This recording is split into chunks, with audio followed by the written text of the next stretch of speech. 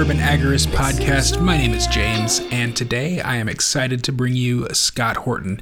Scott is, of course, the great foreign policy expert and needs really no introduction. The reason I asked Scott to come on the show was because I recently did a poll in a Facebook group full of libertarians, and as it turns out, most people are in the same boat as I am in 2020. We haven't really been following foreign policy news at all, and since every libertarian luminary, including Murray Rothbard and Ron Paul, say that foreign policy, war and peace are really the most important libertarian issues, I thought I would have Scott on to kind of give us a fill in on what's been going on for the last year and what we can expect to see in a Biden administration.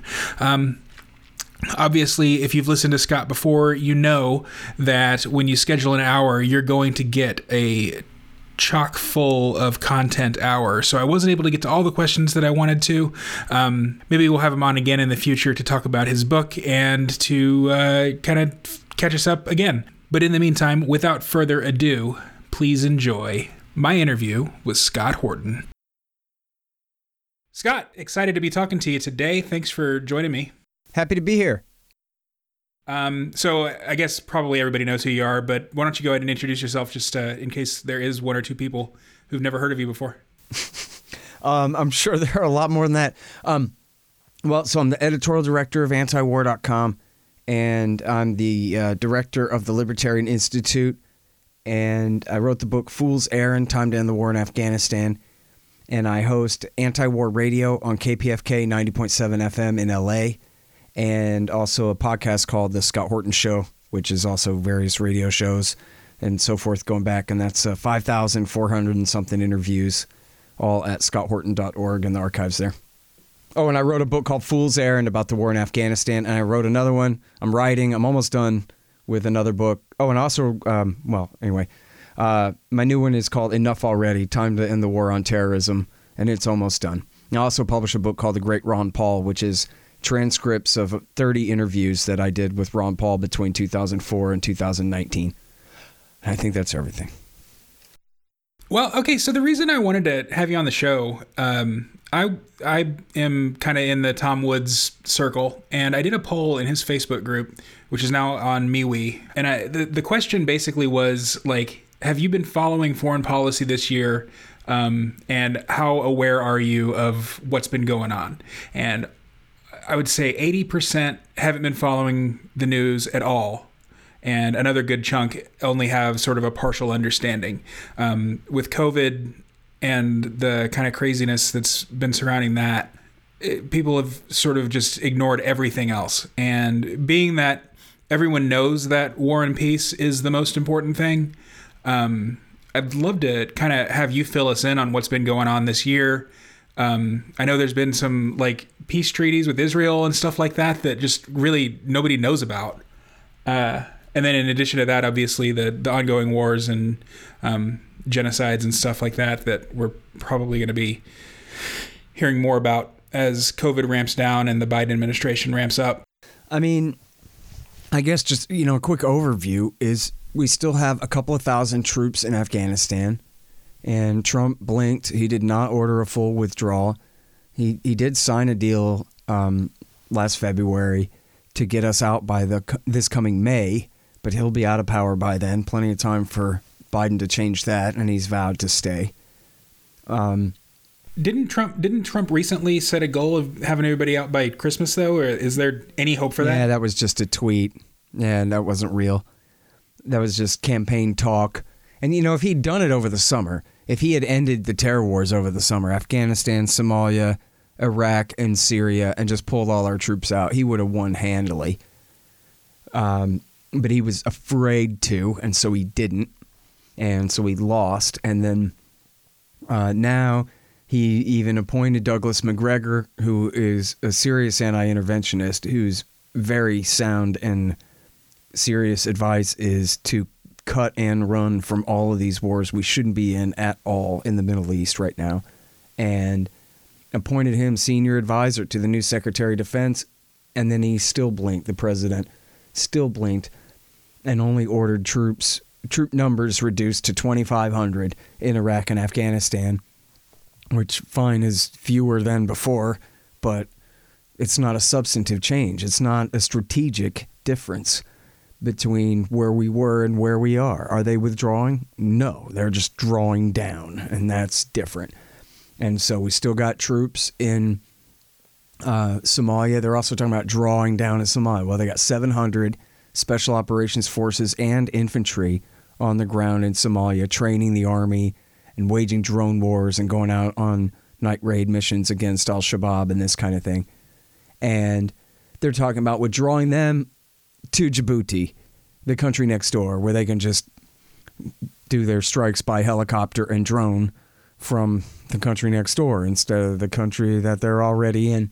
So, these kinds of changes mean that essentially the terror wars are all still ongoing. And in Iraq and Syria, in Iraq, America's embedded with the Iraqi army, still fighting what's left of the Sunni-based insurgency and threatening to get us into a fight with Iran. And I'll get back to that in a second, I guess, because that's sort of, the more important kind of narrative here, I guess. In Syria, they claim they're there for ISIS, but they also admit that they're not there for ISIS at all, that there's essentially nothing left of ISIS to fight there. America and our allies, the Turks, are still essentially allied with al-Qaeda in the Idlib province, so that's not the problem. The reason that they're there is to hurt Iran, to hurt the Damascus government and their Iranian allies by depriving the Syrian government of their oil and making them more dependent on Iran, which isn't that funny because the whole intervention in Syria in the first place was to try to limit Syria's relationship with Iran. Now that they've got the opposite result, they're saying, oh yeah, no, see, that's what we want, is for them to be so dependent on Iran because it's hard on Iran's budget.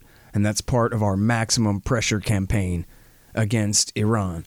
And so Trump even said about Iraq, well, yeah, we're there fighting ISIS, but we're really there to keep an eye on Iran. Well, Bush Jr. already gave Baghdad to Iran's best friends there. So there's nothing America can do about that. America's embedded with them. The Iraqi army that America fights with and for is the same Iraqi army that those Iranian-backed Shiite militias fight with and for. Our troops are paramilitaries of the Iraqi army in the exact same sense that those Iranian militias are, and with the same real enemies, the ISIS guys, what we used to call al-Qaeda in Iraq back during Iraq War II. They're now what's left of ISIS after Iraq War III. Can we get super basic real quick? Yeah. Who in the Middle East that matters is Sunni? Who's Shia? And which of those sects is sort of not allied with, but more friendly toward the U.S.-Israel alliance? Okay, so that's a great way to frame it. And the question is not a matter of belief; it's a matter of political allies and politics and power and oil wealth and land, and not just a fight over Mohammed's son-in-law and this kind of thing. Although obviously that, the Shia-Sunni divide has a lot to do with how these powers are divided in a way, but that's not what they're fighting about, just to make that clear. American hawks like to hide behind that and say, well, they've been fighting for thousands of years and all that. No, George Bush came in and set the whole region on fire in 2003. Thank you very much. And responsibility, lies where it lies. But overall, the answer to your question is the American alliance is the United States, Saudi Arabia, and all the Arabian states. So that's Qatar and Bahrain and the United Arab Emirates. And, Oman is a little bit neutral, and Yemen we'll talk about in a minute. But it also includes then Kuwait and Jordan and Turkey and Israel. And obviously Israel, they're not Sunnis, but they're part of this same alliance. Now, there are faction fights within this American-dominated order. The Turks and the Qataris favor the Muslim Brotherhood in places where the Saudis oppose them, and the Saudis support them in places where the Qataris and Turks oppose them, and God knows what. There's, different internal politics, going on inside that Sunni alliance. But that's overall the shape of the American side. Then on the other side, you have only nominally the Russians, just to make it symmetrical, but they're not really the power behind them. But they are, nominally aligned with the Shiite side, and the Shiite side is led by the Iranians in an alliance which now, ever since 2003, includes Baghdad. Used to not. Saddam Hussein was a Sunni minority dictator, of course. But Bush fought a 5-year civil war for the Shiite supermajority side and put Iran's friends in power and made the Iraqi army out of them and everything. So they're now on the Iranian Shiite side of the ledger. And then their alliance also includes Bashar al-Assad, the Ba'athist dictatorship in Syria, which is allied with the Shiites, and also Hezbollah in southern Lebanon. And they throw in the Houthis in Yemen, but that's not really right. But we'll talk about Yemen in a minute. But that's basically the breakdown. So the American side is Saudi, Bahrain, Qatar, UAE, Kuwait, Jordan, Turkey, Israel. The Shiite side is Iran, Iraq, now Iraq, Syria, and Hezbollah. And that's what the king of Jordan called the Shiite Crescent. Thanks a lot, George W. Bush. You just created the Shiite Crescent. And this is the key to understanding, and I'm very repetitive about this, but I don't know what else is more important to explain. This is the key to understanding America's Middle East policy in the last 20 years, okay? George Bush fought a war for Iran, then he wished he hadn't. And then he launched an operation, a change in policy and strategy called the Redirection. Everybody read that article by Seymour Hersh in the New Yorker magazine. The Redirection. Read it twice. It's hilarious and tragic and crazy. And what it says is that they realize, oops, we empower the Ayatollah. So now what we want to do is tilt back toward the Saudis and the Sunnis. But what does that mean? That means supporting al-Qaeda terrorists. Saudis don't have a land army. We're their land army. And if it comes to backing, the Saudi agenda in the Middle East, what it means is supporting al-Qaeda terrorists to overthrow Gaddafi in Libya, although he wasn't allied with Iran. They just hated him for other reasons, but it was the Saudis who wanted to do that. And then this is the very short story of the Syrian war. America, allied with Saudi and Turkey, backed al-Qaeda in Syria. And it was really al-Qaeda in Iraq from Iraq War II. The worst part of the Sunni insurgency in Iraq War II that America fought against while they were fighting for the Shiites. They became the moderate rebels, and Obama supported them for years until it blew up in their face in the form of the Islamic State, the caliphate that was crazy propaganda from the Bush years, Osama bin Laden's wildest dream that could have never come true. And it was Bush who made Western Iraq a lawless open territory, and it was Obama who supported them in Syria until it blew up into the Islamic State, which erased the border between Iraq and Syria, create a whole new state between them. That then necessitated Obama launching Iraq War III, 2014 through 17, in order to again take the side of the Shia they wished they hadn't fought Iraq War II for, in order to destroy the Islamic State and roust them back out again. And so that's the name of America's frustration in the Middle East. Iraq War II, George W. Bush's war, was a massive own goal for the other side. And they've been supporting bin Ladenite terrorists, trying to make up for that fact ever since. So that's why when you scratch your head and you go, why does Obama support terrorists in Syria? The answer is not because he's a secret Muslim Black Panther born in Kenya and all this stuff. It's that he's George W. Bush. This is George W. Bush's policy, is oops, the redirection to fix our mistake. And of course, that's a 10 times worse thing to do, right? You artificially empower your regional adversary, Iran, and then sort of fix that. You side with your actual enemy, Al-Qaeda? Yep. So this was, and it's, we have to be clear that this was Osama bin Laden's goal, right? Is that? Well, I don't think he ever could have imagined that America was going to do everything that they've done. I mean, this is, yes, and to get to the very core of it, what he wanted was to replicate the war in Afghanistan. He wanted America to invade Afghanistan. He wanted it to be like when the Soviets did.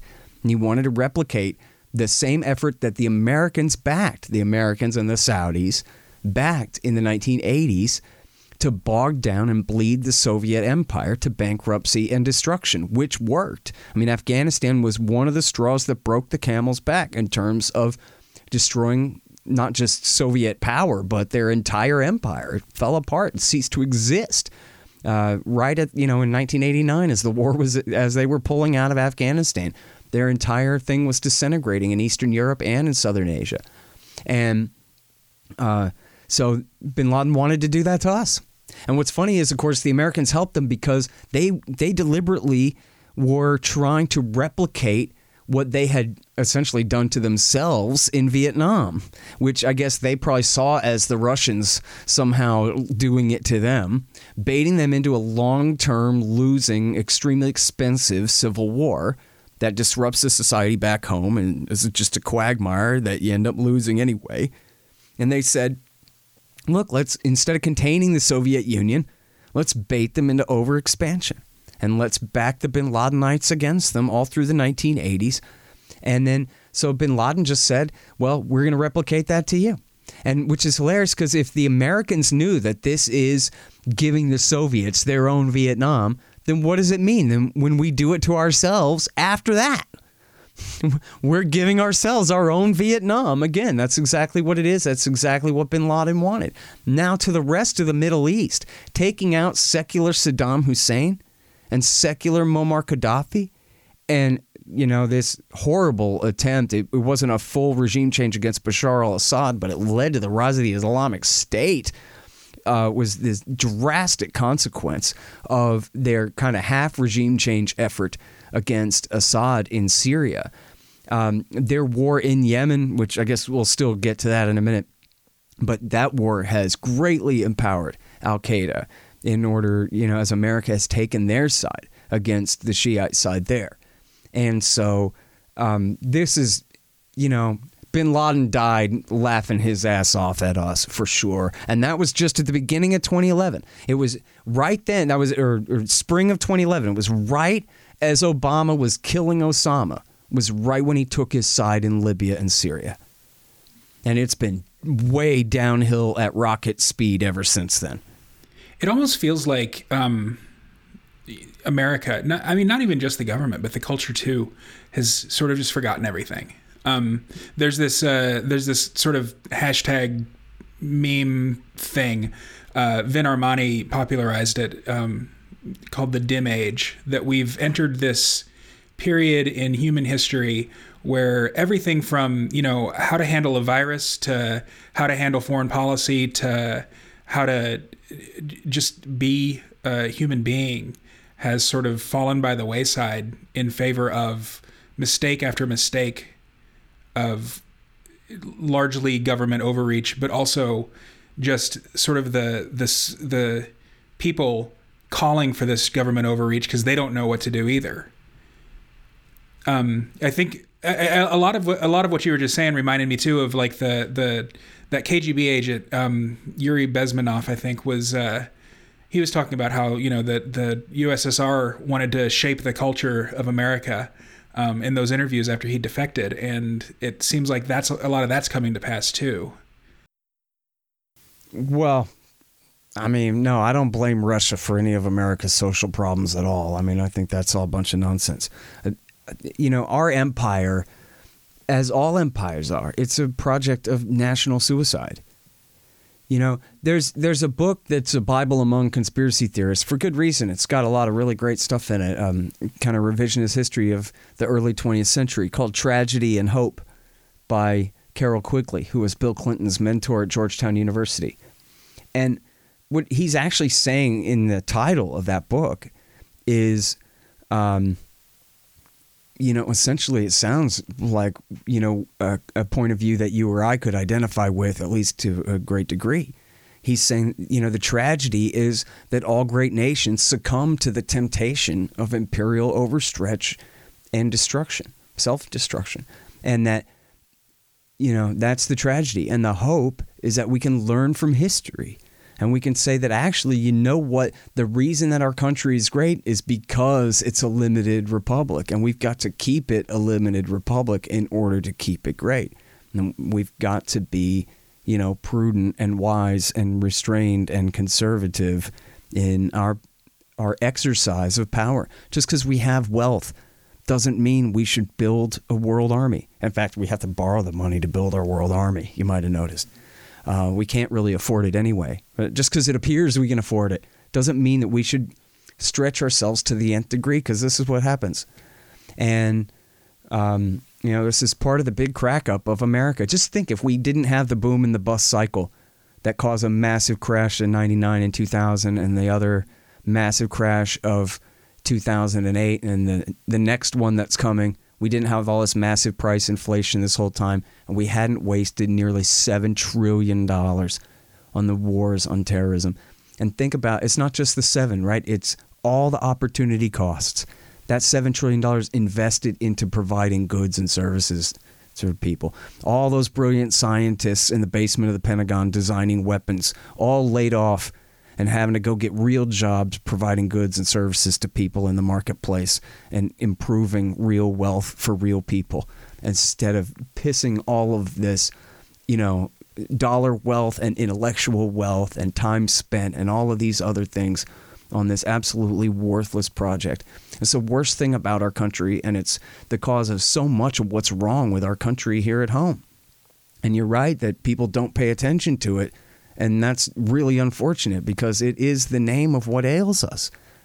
Empire is murder, suicide. Simple as that. Just like our enemies. Murder, suicide. I think it makes it's telling that, the stuff that we've been focusing on this year, the COVID, the social distancing, the lockdowns, the quarantining, all of that, came directly out of George W. Bush's Homeland Security Department. It's not like these things aren't connected. The economy is connected to foreign policy, and now foreign policy is even related to pandemic mitigation. It's all of a piece, and it's all kind of a disaster.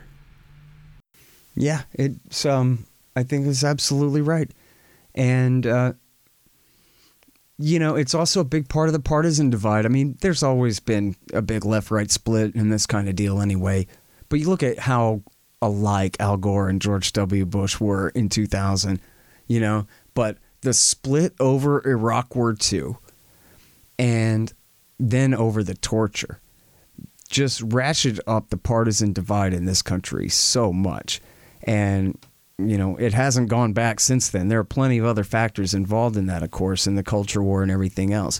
But, and I'm not sure how old you are and how well you remember this at the time, but the way, or for your audience either, but essentially the way it was the right half of America and then some, because they wanted to believe that America was defending itself from the Al-Qaeda terrorists who attacked us by attacking Iraq, and that Saddam Hussein had done it, and now we were going to teach him a lesson. And they could not understand just how big of a coward and a wimp and a hippie and a commie and a homo can you be to oppose going and defending America from the evil Saddam Hussein who attacked us on 9/11? You cowards, you wimps, you traitors, you bunch of Jane Fondas. Imagine 150 million of our fellow Americans who can't be bothered to think that we should even have the right to defend ourselves, right? And then the other 150 million Americans were saying, no, you stupid idiot. Saddam didn't do 9/11. You dumb, gullible bastards. How could you be so dumb that you can't tell the difference between the guy with the beard and the guy with the mustache, huh? And then, and they never did talk to each other at all. And of course, the right-wingers were the ones who were completely wrong. But they could just never accept the cowardice, essentially the treachery of the entire left half of the country based on their willing misunderstanding of what was happening and what was at stake and why it was happening. And that's a huge part of why people hate each other to this day in this country. Mm-hmm. And, they can't get over that. And even when the right-wingers realize that, geez, maybe we shouldn't have done that, they still didn't say, man, I really was a dick to my next door neighbor who was the only one on the block who actually knew what he was talking about back then. I should go apologize to him, huh? Or their cousin or their daughter who they never talked to again, or, this kind of thing. It's every president since Bush too, that the opposing side has just been convinced that he was going to declare martial law and not step down after the election. Yeah, on inauguration. And they used to say that about Bill Clinton too. I used to say that about Bill Clinton. I was a kook in the 90s. I learned my lesson from that the alarmist stuff really never happens. Yeah, Iraq War II was sort of my first major political thing, and being that I was anti-war, I was on the left, and I kind of centered out and then went the libertarian route around 2008. Yeah, it would have been 2008 because that's when Ron Paul was running. Okay, so let's get back to the current state. So we've got these alliances that are based on more on politics than on religion, obviously, although they are kind of sectarian just for convenience's sake.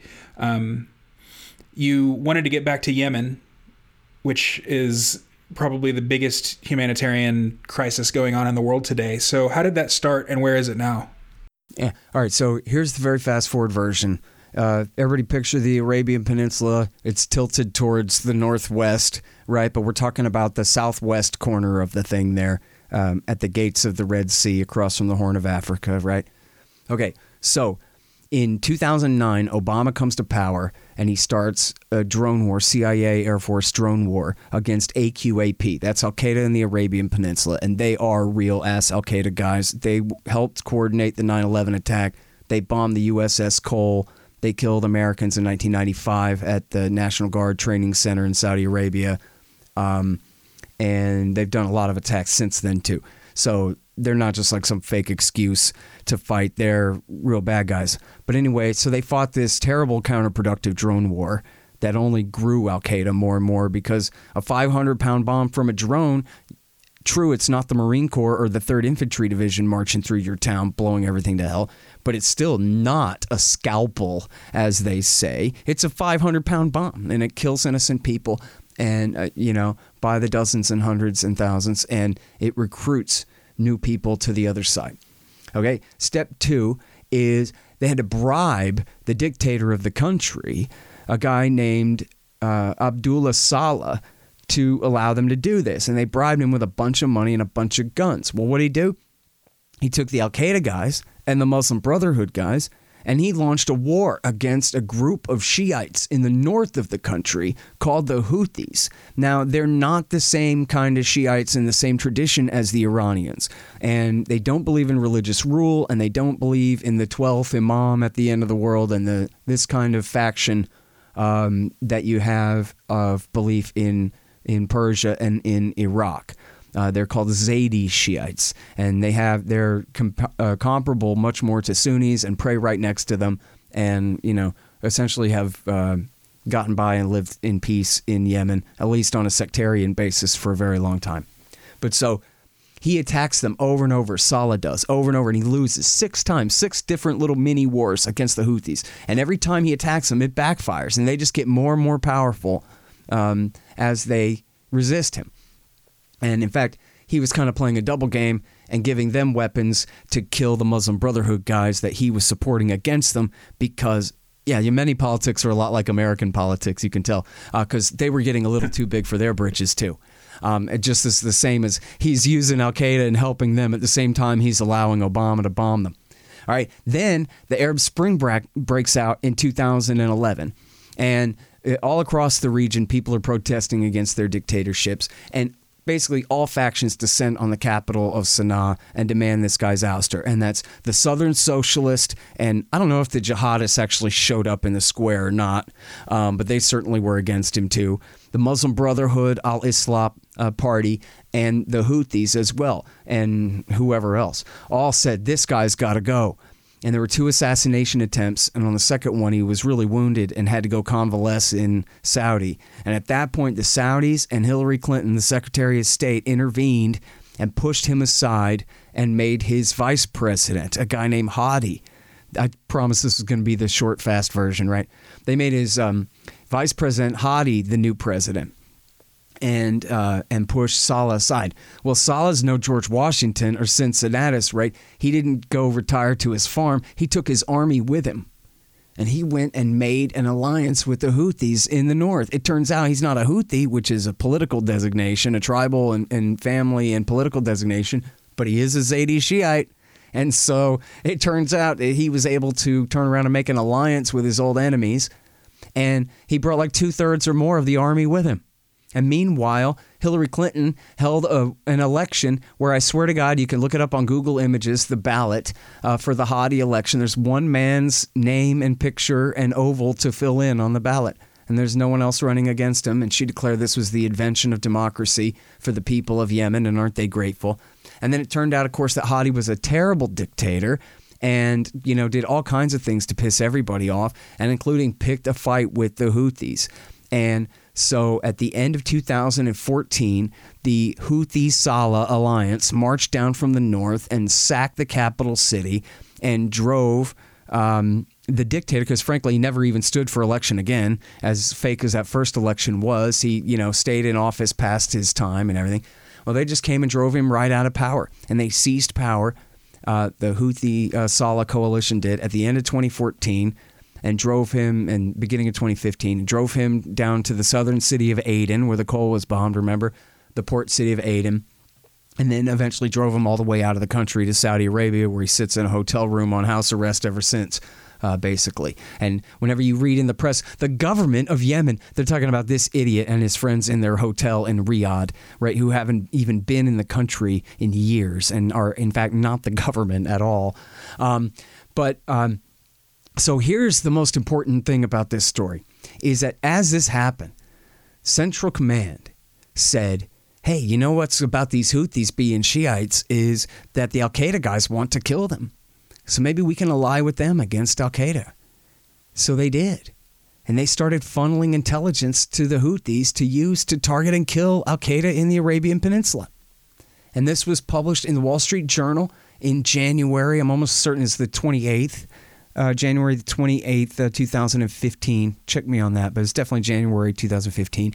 And also Barbara Slavin wrote it up in Al Monitor, and she is a member of the Atlantic Council, and I like her. She's a good reporter. She's bad on some things, but I've interviewed her many times. I think she's great on Iran. Well, she's very good on Iran and a lot of stuff. She's a really smart lady.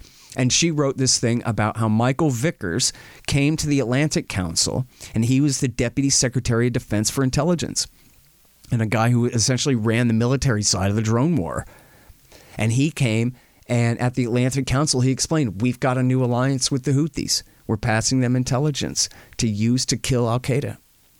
Well, James, 2 months later, Obama stabbed the Houthis in the back and took Al-Qaeda's side against them, because the Saudis were mad as hell that this group of Houthis had taken over the capital city. And in fact, even Obama admitted on camera that the Iranians warned their friends, the Houthis, not their sock puppets, but their friends, the Houthis, not to take the capital city, that you're going to provoke such a reaction out of the Saudis, it'll probably start a war. Don't do it. And they did it anyway, which just goes to show that they're not the sock puppets of the Iranians right there. But anyway, so Obama, because the Saudis wanted to start the war, Obama went along with it.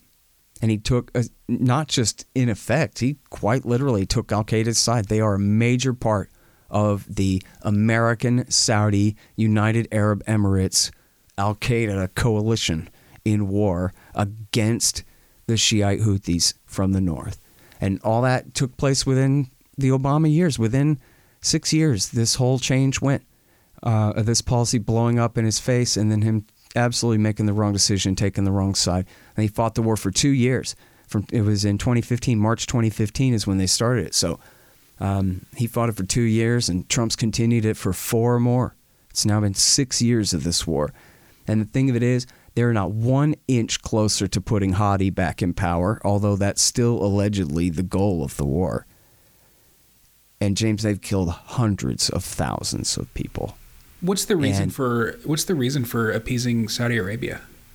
Well, at the time, they explained to the New York Times that they knew, and this is, not a scoop. This was like an official press release type of a news story in the New York Times, based on 14 administrative. Sorry, somebody's at my door. Based on 17 administration officials, speaking to us on the record and off the record kind of thing.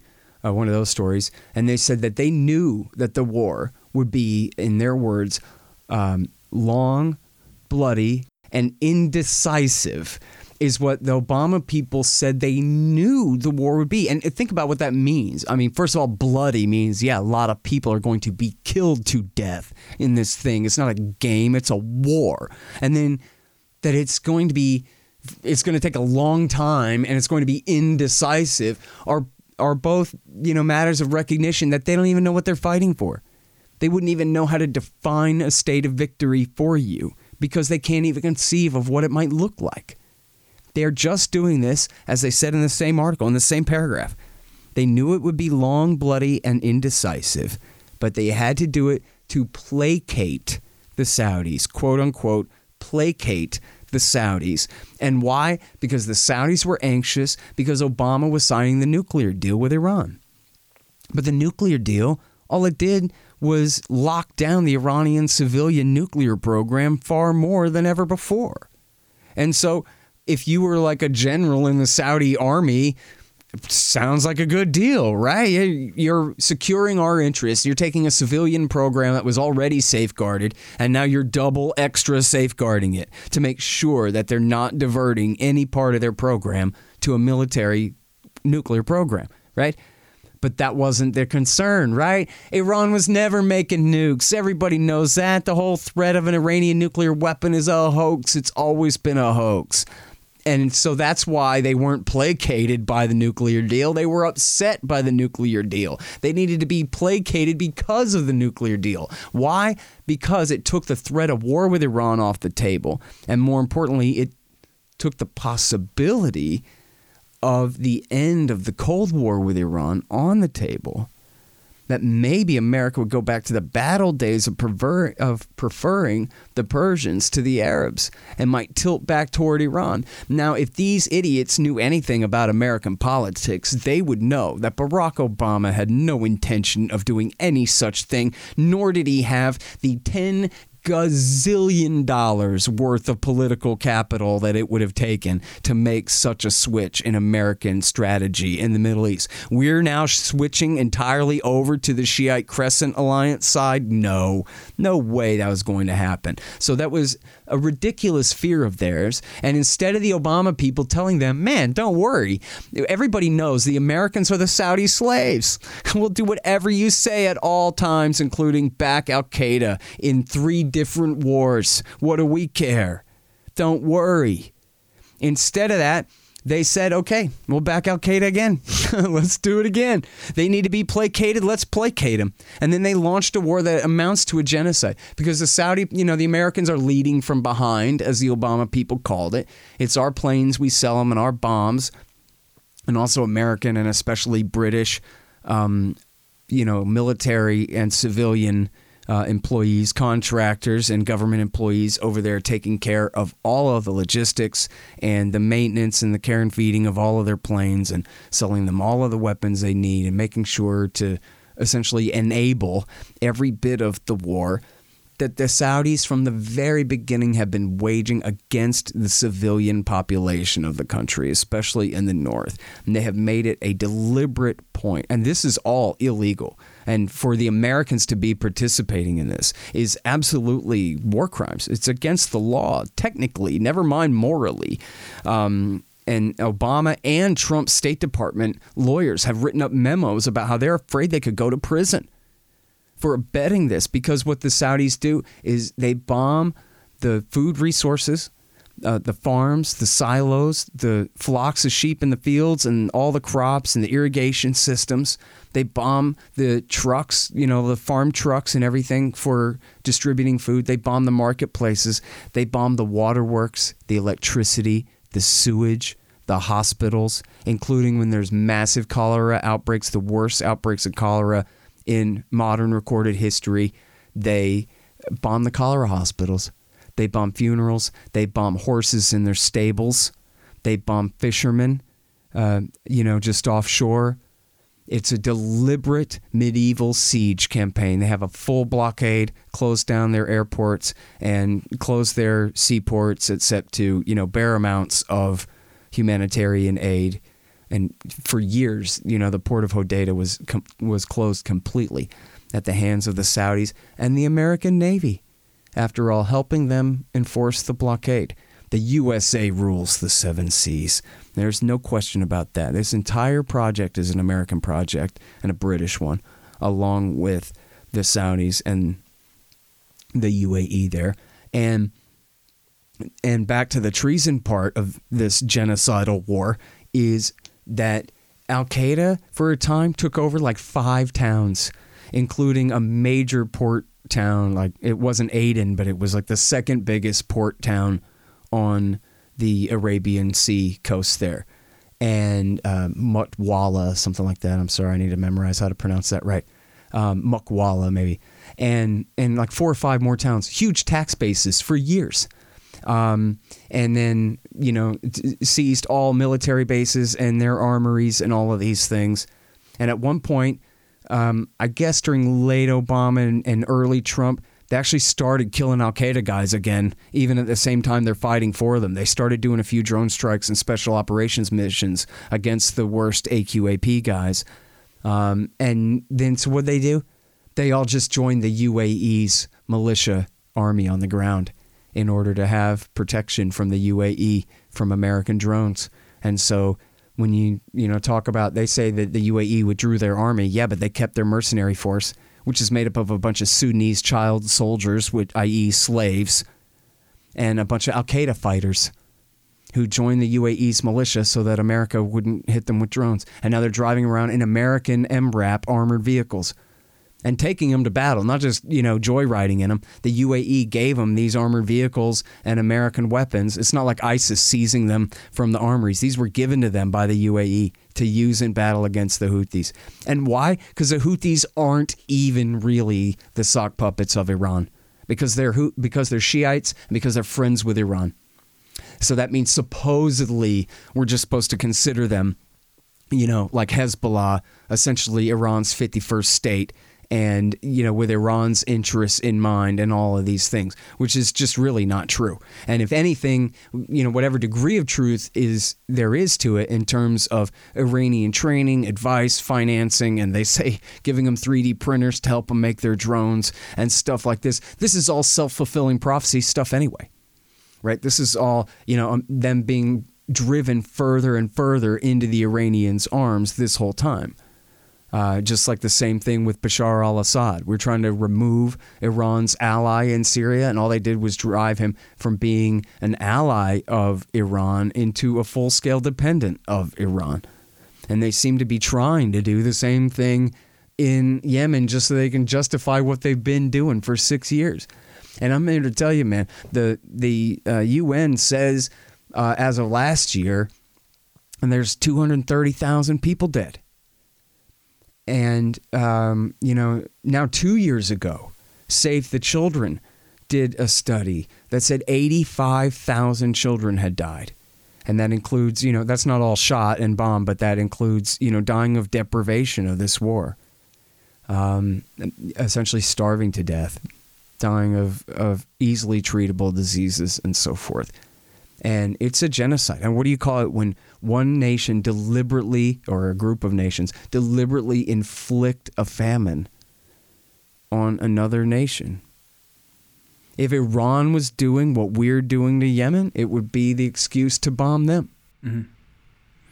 So is the need to placate the Saudis then? I mean, does it all just come down to the customer's always right, or is it they don't want OPEC to go off the dollar standard, or what's the deal there? Why even placate Saudi in the to start out to begin with? Yeah, that's a great question. I mean, I think that you're right that probably the bottom line is they buy so much American debt and they denominate all their oil in U.S. dollars, which, helps to force the rest of the world to follow suit when it comes to oil sales, which, creates an artificial demand for American dollars in the world. I'm no, mathematician or econometrician or nothing like that, so I don't know just how dependent America really is on this. I get the idea that American politicians don't really understand economics very well either. And to them, they think that this is absolutely essential when really it's not. That we could absolutely do without this and figure out a better way to proceed. But of course, you also have the fact that the Saudi oil empire is the Rockefeller world empire, is what Murray Rothbard used to call it.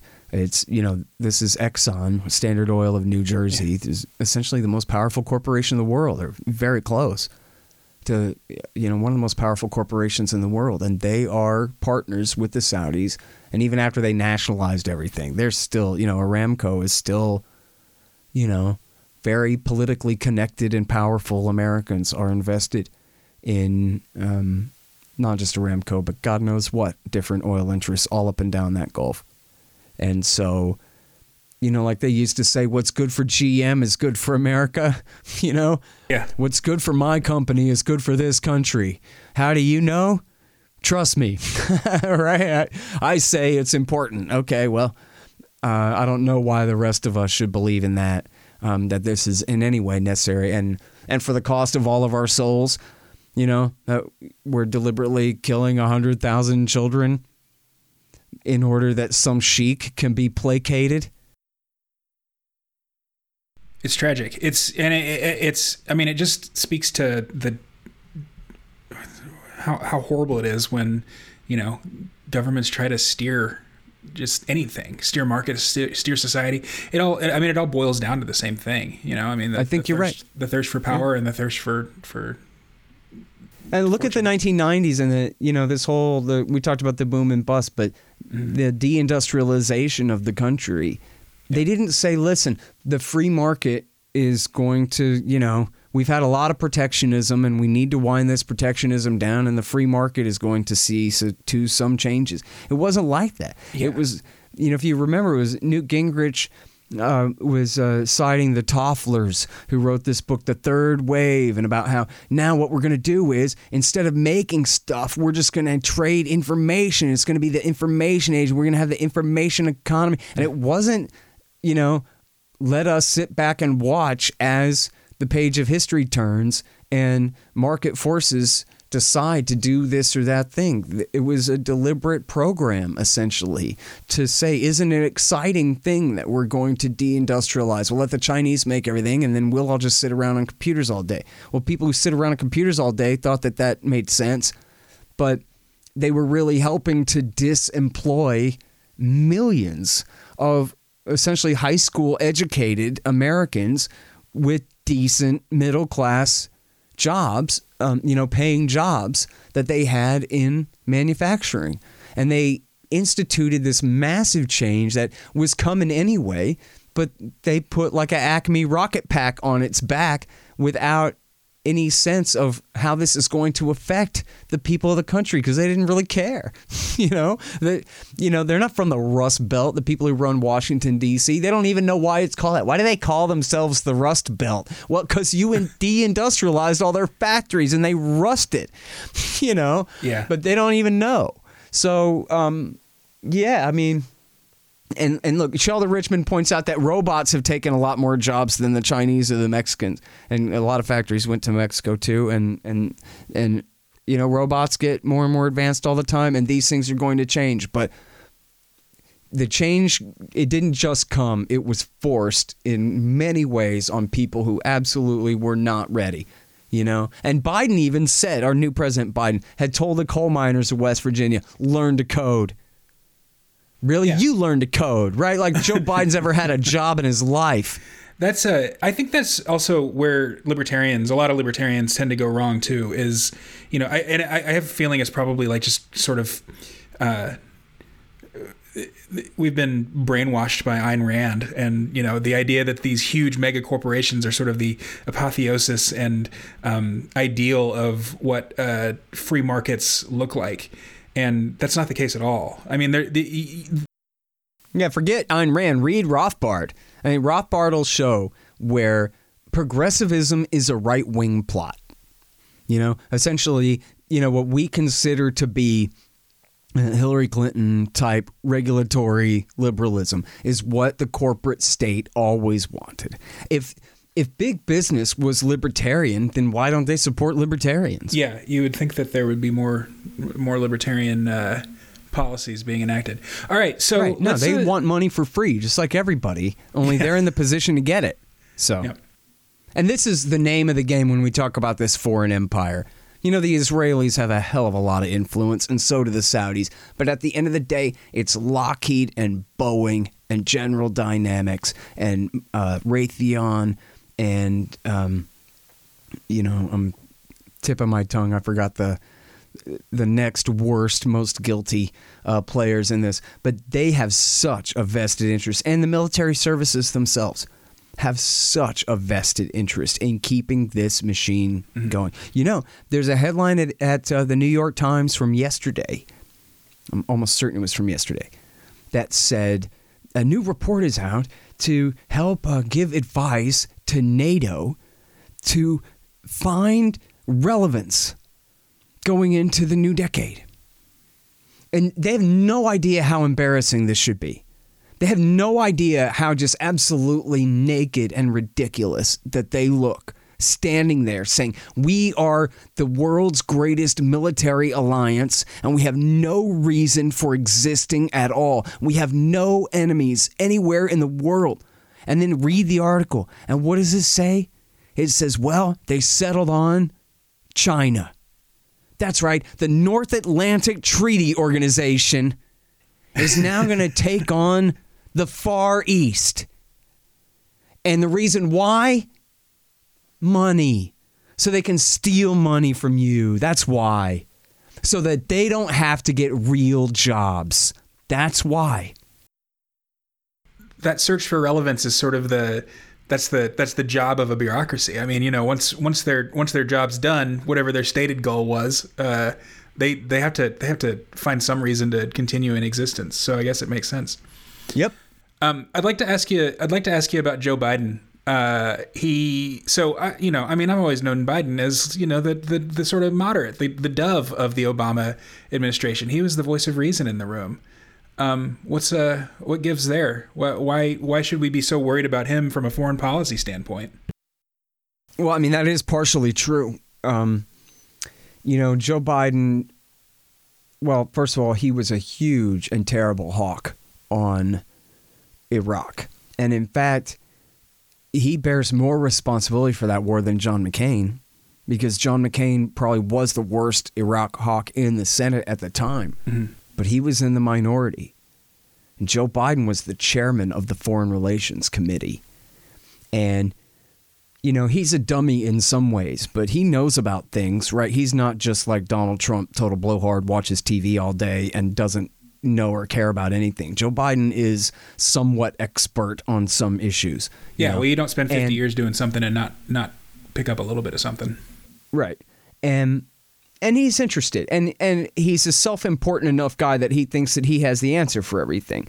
And so not only did he want to invade Iraq, but he had a plan. He wanted to split it in three. Never mind how many people have to die for being on the wrong side of the lines.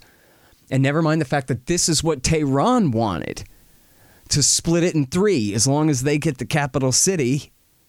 But anyway, this is essentially Joe Biden is that kind of a self-important guy that he thinks he knows what to do. And frankly, other than Dick Cheney and Paul Wolfowitz and I guess Rumsfeld, I would say that Joe Biden was the man most responsible for starting Iraq War II. And not only that, he could have stopped it all by himself. He was the chair of the Foreign Relations Committee, and he wasn't just some dupe. He knew better. And if he wanted to fight about this, and if he wanted to hold up the authorization resolution, and if he wanted to have real experts like Scott Ritter come in there and absolutely demolish the case for war, he could have done that. He'd have been a real hero for stopping that war. And instead, he decided that it was going to be good politics to go along with W. Bush and starting a war against a country that never threatened us, never attacked us, would never even have the capability to dream on their worst sick fevered day of taking on the United States of America. For God's sake. You might as well say, yeah, James Gentleman is about to declare war against America and take them on. Nuh-uh. You know, that's how believable this lie was. But anyway, Biden went along with that and pushed it and was, extremely, supportive of it. And after the war, he was supportive of it. And he condemned people who knew better and said that you don't know. And I stand by my vote. Still was the right thing to do for years. And he didn't even start to get good on Iraq War II until 2006 and 7. He opposed the surge. And so we should just be finding a way to get out of there. But why? I mean, the surge was accomplishing his goal, dividing the country completely into three, kicking the last of the Sunnis out of the predominantly Shiite areas and vice versa, so that they could divide the country and Iran could run off with the East. Isn't that what you always wanted, Joe? What's the problem? And I think the problem there is, okay, he knew a little something about it, but he didn't know enough about it. Rumsfeld, too. In fact, remember after the election of 2006 when the Democrats took the House and the Senate, because they had won the Senate back in 2004.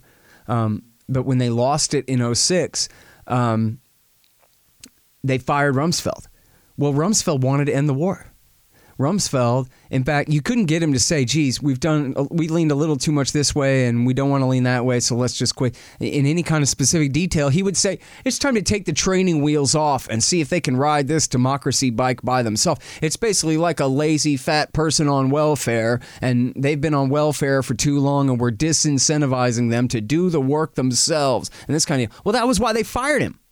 And then it was so ironic because then they brought in, here's Rumsfeld, the friend of the neocons. They got rid of him and they brought in Robert Gates, who was the friend of Bush the father and had been the former director of the CIA and was close with Bush and Baker and Scowcroft. And he came in to be the adult supervision. What'd he do? He implemented the neocon plan to double the war. Sorry, I'm off on a tangent. I just hate these guys all so much. Yep. But anyway, at that point, Biden, started getting less worse.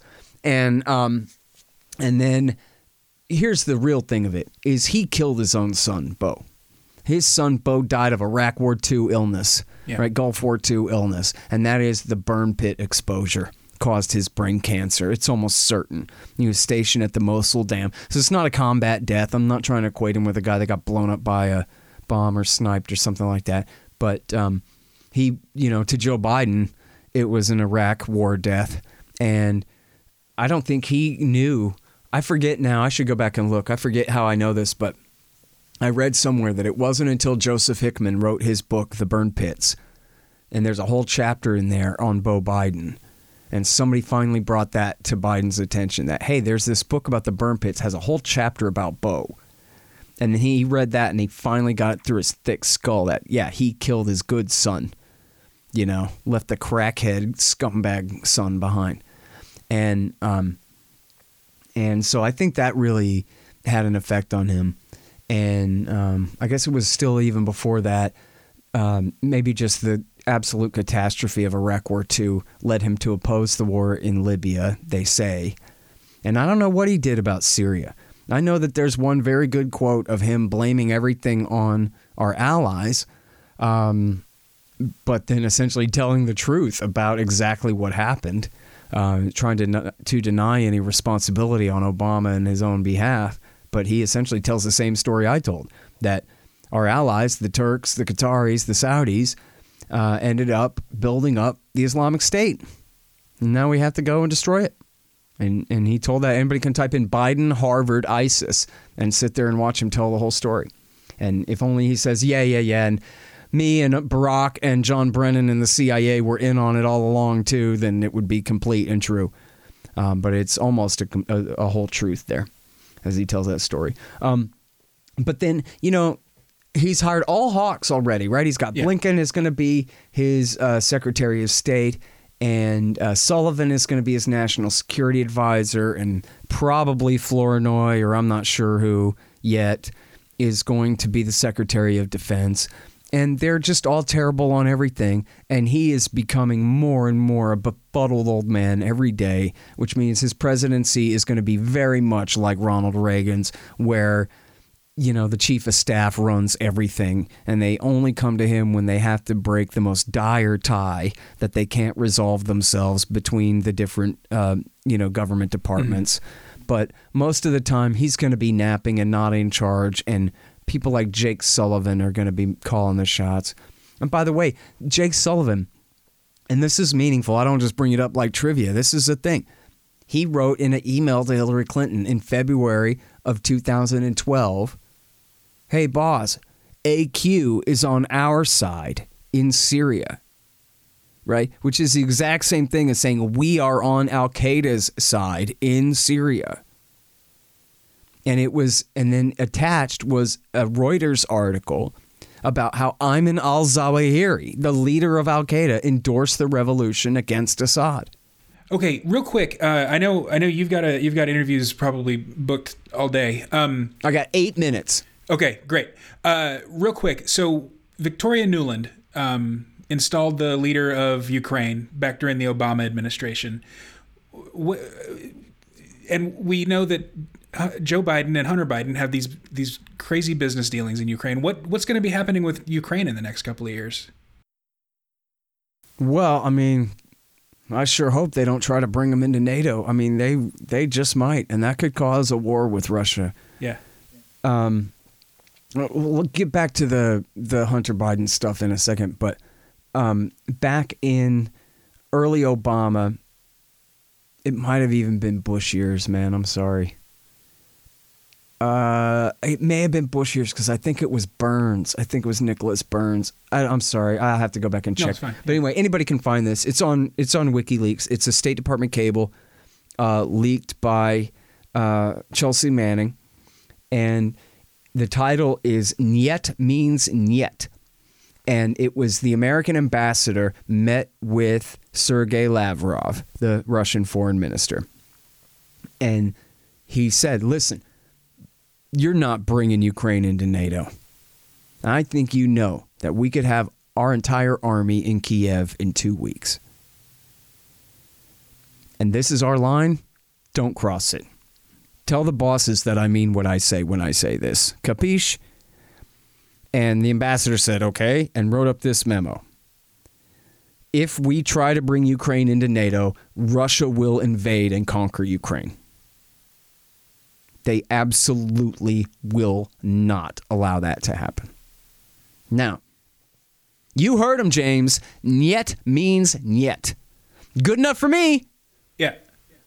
Is that good enough for the Biden team? I don't know, man. I really don't know what they're going to do with that.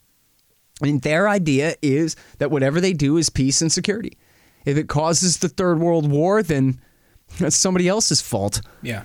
You know, what they do is always right because they're the ones who are doing it. No different than a bunch of George W. Bushites, you know, and with no more intelligence behind their decisions.